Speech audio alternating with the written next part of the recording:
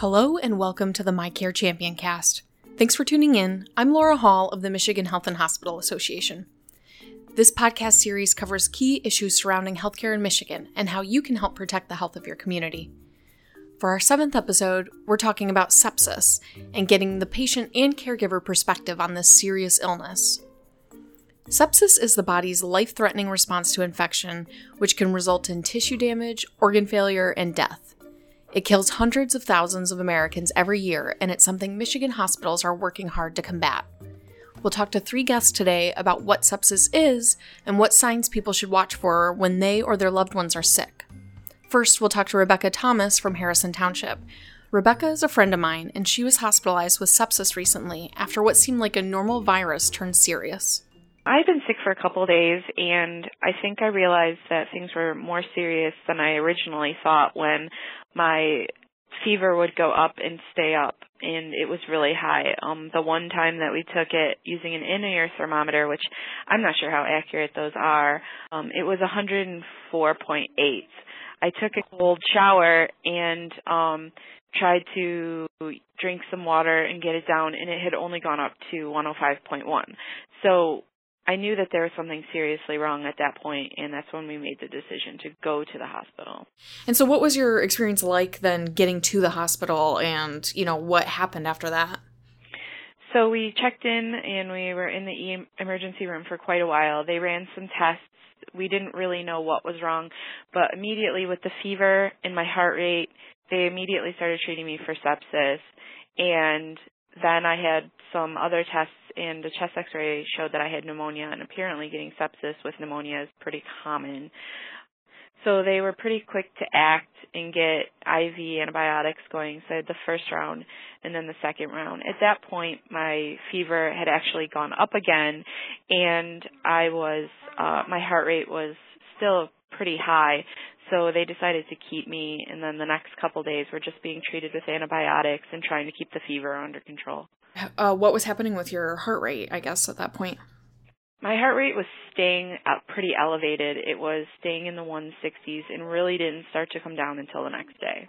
What sort of testing, or how did the medical professionals identify that you had sepsis? Did you say they kind of figured that out relatively early, or? Yeah, they were going based on the fact that I had a super high fever and that I was having a super high heart rate. And they, based on that, they kind of made the decision that they needed to treat me for it. And then later on, it was through the blood cultures that they came in and took. They took a lot of blood, and they did that over a couple of days. And so what was the recovery like? So after you got out of the hospital, how long till you got back to normal and kind of felt 100%? It took me about a month to feel better.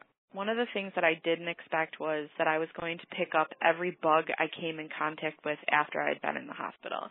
I was down and out with a stomach bug, and then I got hand, foot, and mouth, and these are things that I don't typically get. I work in a school. I've been around kids a lot. These are things that typically don't come up and take me down the way that these did. So every time that I started to feel a little bit better, I was knocked down by something else. So it took me a good month to not feel exhausted all the time and to have the energy to start working out and eating correctly again. I felt for a long time I didn't have an appetite. I think that had to do with some of the antibiotics that I was on. People with poor immune systems or older people or very young people are at most at risk for sepsis, but you're a young, healthy person. This isn't normal for you, right? No, I've never had pneumonia. I've never been hospitalized. I've never had anything like this, which I think made it harder for us to identify that there was something wrong. I just kept thinking it was a virus, and I just needed to let it run its course. But when that fever went up and stayed up and was that high, I realized there was no reason that it should be like that, especially considering I'm generally pretty healthy. So what do you think other people should know after hearing your story and learning about this? To go with your gut. If something feels wrong, see a doctor. Call a doctor. One of the things that we did before we went to the emergency room was to call my primary care physician and sort of explain what was going on to her, because I really didn't think there was a need to go to the hospital. I really thought this is going to run its course. She said a fever of 103 might be something that she could get around and say, okay, you can treat that at home, but not as high as it was. And with my heart rate, what it felt like it was, one of the things we were able to see was my heart rate on my Fitbit was sky high. So once she determined, hey, this is a problem, we went in and went to the hospital. So if something seems wrong or seems abnormal, again, this is not something that typically happens to me. If something seems abnormal, get it checked out. Next, Corinne Pope, Patient Safety and Quality Coordinator at the MHA Keystone Center, shares more information about sepsis and what hospitals are doing statewide to combat it. So sepsis is actually the body's response to an infection, right? So you get an infection first, and then normally you have antibodies that'll fight off the infection. Sepsis comes in when your body kind of goes against itself and starts working against you, so fighting your body. There's actually 3 stages to it. So there's sepsis, which is what I just said. The body's just response to any infection. And then there is severe sepsis, which is actually it brings in the organ dysfunction. So your mental status can change, or you have difficulty breathing, or your kidneys start not working right. And then you have septic shock, which is actually the more intense form of it. And that's where your blood pressure drops to a pretty dangerous level. So you got those 3 stages. Majority of the time, once you reach severe sepsis, you're going to the ICU for treatment. How common is this, and why should the average person care about sepsis? Yeah, so sepsis is actually more common than people think. I don't think people realize what sepsis is until somebody in their life gets it. So it's actually more than 1 million people are affected with sepsis every year in the United States. And then 700 people die each day from sepsis. So it's very common. It costs the United States more than $24 billion every year to try to treat. And it's actually the 3rd leading cause of death in the United States. So I think it's something that people need to be aware of, because it's something that sneaks up on you. And if you're not entirely sure what it is, you're not prepared for what it entails to, 1, get better, but 2, to help the person or yourself recovering from it. Mm-hmm. And so what can hospitals do to reduce the risks to patients and to protect patients? So to reduce the risk, I think the main thing is hospitals need to screen every single patient that they see. So by doing this, they're actually ensuring that they are starting the fluid boluses and the antibiotics, everything that's appropriate that the patient needs to get as soon as possible. The earlier they get it, the chances are cut in the mortality rate. So I think screening for sepsis is one of the big things that people need to do. And then just getting the information out there to patients that if you get an infection, this is another step that can happen. So when you say screening every single patient, do you mean anybody who has an infection, or just anybody who's coming in? I would actually recommend anybody that's coming in, anybody that's going to be in your inpatient area and has an infection, absolutely screen for sepsis. But there's nothing wrong with screening for sepsis just on any single person. And what's entailed in the screening?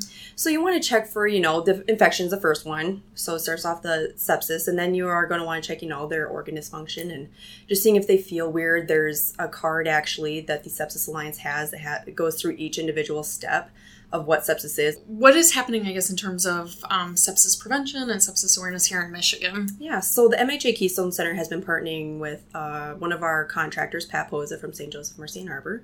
She is one of our clinical experts and is one of the nationally known people in America for sepsis. So we've been partnering with her to do simulations across the state. We have completed 4 in 2017 in the UP. We completed 1 in mid-Michigan, Western Michigan, and Southeast Michigan. So these simulations usually involve physicians, nurses, rapid response teams, and sometimes coders, but it's really a way to get the frontline staff to understand what to look for when identifying sepsis and the proper steps to take once they identify that somebody has it. And so those will also continue into 2018, as it has been a hot commodity for people to want to go to. With these simulations, I'm imagining kind of literally bringing in this team and having a fake case come through that turns out to be, a patient who is septic. Is that more or less how the day runs? Yeah. Yep. So we have actually 3 scenarios. So we'll do one where the patient is admitted into the ICU. And the ICU team usually are typically the ones that go through that one. But yeah, the patient has sepsis. However, the team has to identify that. So the criteria is going to be different on each patient. They're not going to have the same symptoms. And it's just basically the teams being able to understand, okay, they've met this, that we give them a checklist. They've met these 3 areas. Now they have severe sepsis. Here's what we're going to start doing. We're going to start administering the 30 milliliters per kilogram fluid boluses and start the antibiotics. And so what results are we seeing from these efforts so far? So I think the biggest things that we're seeing is that people are understanding more what they're supposed to do. There's a lot of confusion because the sepsis definitions have changed a lot in the past few years. So I think there's always been a little bit of a confusion, but these simulations really help to bring all that education together and for people to understand exactly what they're supposed to do. And then they can bring that back to their facility and say, hey, I learned this today. This is what a clinical expert told us, national expert, and this is how we need to move forward with our sepsis programs. It feels like there's been a lot of efforts around the simulations and kind of getting the word out more. Is there a reason why there's more focus on this now than maybe in the past? So I think it's more or less we are starting to recognize as a nation how big and how important sepsis is. I think people didn't understand before that it kills so many people and it affects so many people. And now that we understand how many people it affects, we really need to focus on it. And the rates for mortality have gotten pretty high nationally, not just in Michigan. So I think that's one of the things that we really want to focus on is getting that mortality rate lowered. And so what can people do to kind of support these efforts or get involved? Yeah, so as I mentioned earlier, there's a group, Sepsis Alliance. There's quite a few national groups. Sepsis Alliance has a card that patients can just have for their own education. So it actually goes through what you think or what you're going to feel when you're getting sepsis. So it kind of prepares you. The symptom actually spells out sepsis. So it goes through your first symptoms going to be shivering and then extreme pain. And then you're going to have pale or discolored skin. You're going to be sleepy or confused. You're going to feel like I feel like I might die is what you're going to be thinking to yourself. And then you're going to have shortness of breath. So having that and thinking that to yourself, are you experiencing any of these symptoms? If you are, go to the emergency room right away and say, I think I might have sepsis. Here's what I'm feeling. There's also ways where if you have somebody who has been affected by it, you can participate in 5Ks to raise awareness for it, or you can donate money to these types of events so that awareness is being raised and more people are sepsis becoming more known to people. And also just being your own advocate. I think patients need to, understand what it is. The doctors aren't always going to know. So if you know your body better than anybody else and you feel these symptoms, there's nothing wrong with going in and saying, I don't feel right. Please check me for this. Mm-hmm. You want to make sure that you're safe. So, are there certain risk factors in terms of sepsis, people who should be more concerned than the average person? Yeah. So typically, obviously, as most people might not know, but it can affect anybody.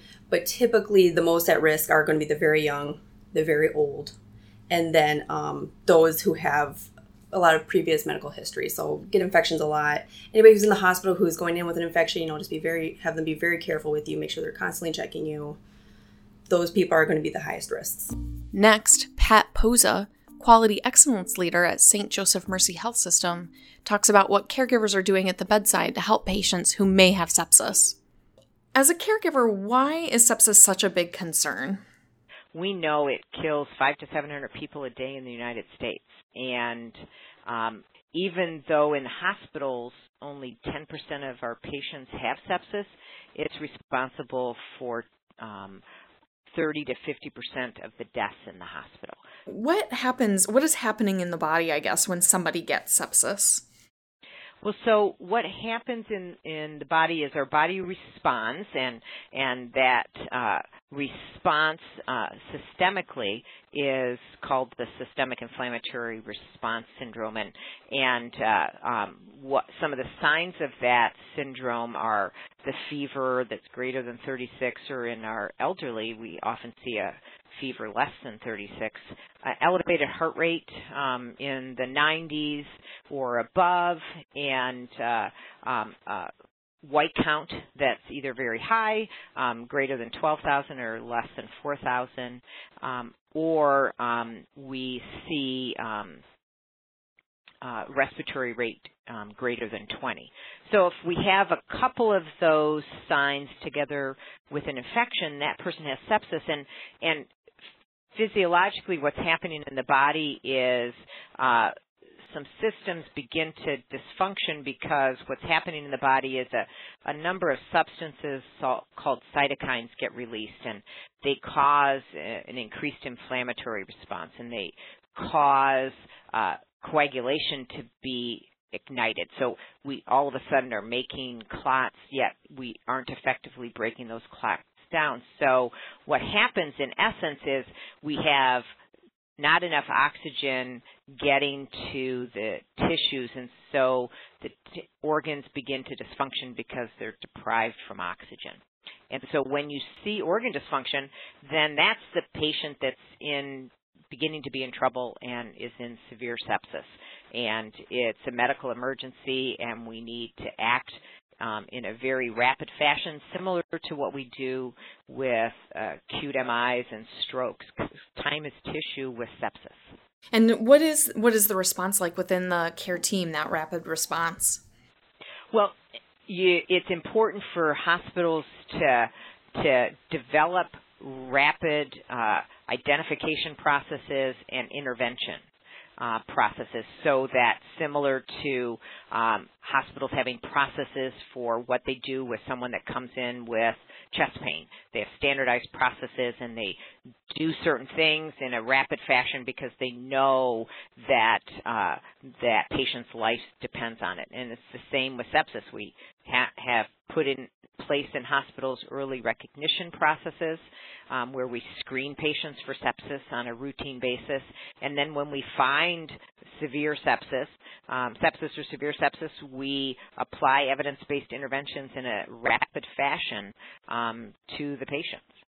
What are you seeing in the fight against sepsis in terms of, either results, improvements in some of these outcomes, or changes in attitudes?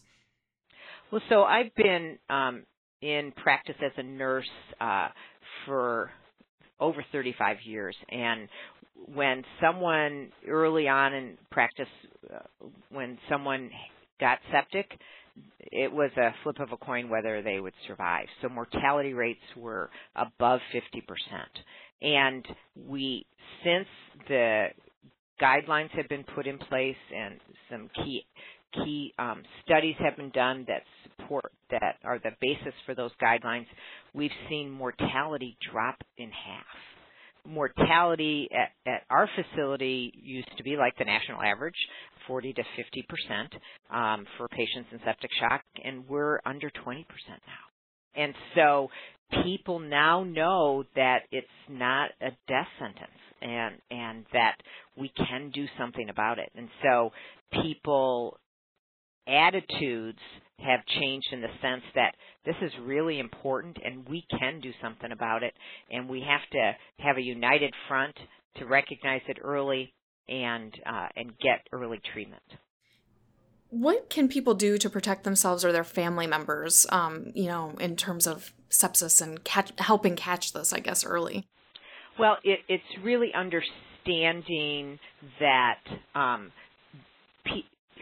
people at risk, and that's our very old and our very young, and then also people with chronic diseases, have to really work to prevent themselves from getting infections. And how do they do that? Well, if it's a chronic disease, manage that chronic disease well.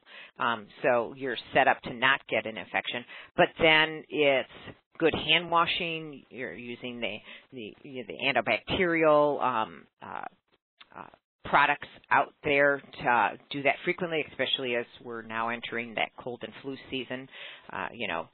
Sneeze into your elbow and use hand sanitizer. And then if you have wounds or cuts, treat them appropriately. Keep them clean and dry. And then begin to understand that any infection can lead to sepsis. And know those early warning signs. Know those signs of if there's shortness of breath, high heart rate, your family member is getting confused or is a little disorientated, shivers, rigor, where you're shaking, clammy skin. Those are things that you need to get into medical treatment. And what can medical providers do if they haven't already been involved in efforts, or they're not seeing efforts like this, I guess, in where they're working? Well, so they need to ask some questions in their organization. Do we have a defined sepsis program here at the hospital that I work at, or the other healthcare facilities, urgent cares, skilled nursing facilities, any facility that's touching patients? Do we have the ability, do we have the knowledge, and do we have processes in place for early recognition and immediate management of patients that have sepsis. And find out what your mortality rates are, what's the incidence, and what are your processes, and how can you help make those processes better. There are training events that are happening around the state to kind of help run through a simulated sepsis case. Yeah, we've been doing, in 2017 we went throughout the state providing education on sepsis, but then having people practice through simulation how to effectively recognize and then manage a patient that's in severe sepsis and septic shock. Practice makes perfect, right? And so simulation is a great way for teams, because it takes a team to manage this population and to work together as a team to recognize it appropriately and get all of those evidence-based interventions in a timely fashion. You can help by spreading the word about sepsis and the warning signs people should look out for. I'll share a link to the card Corinne talked about in the show notes. For medical professionals who are interested in learning more, you can reach out to the MHA Keystone Center at mhakeystonecenter.org. Thanks everybody for listening. Let me know what you think. Leave us a review or email us at communicate@mha.org. We'll be taking a break over the holiday season, but we'll be back in January with the next episode of the MyCare Champion Cast.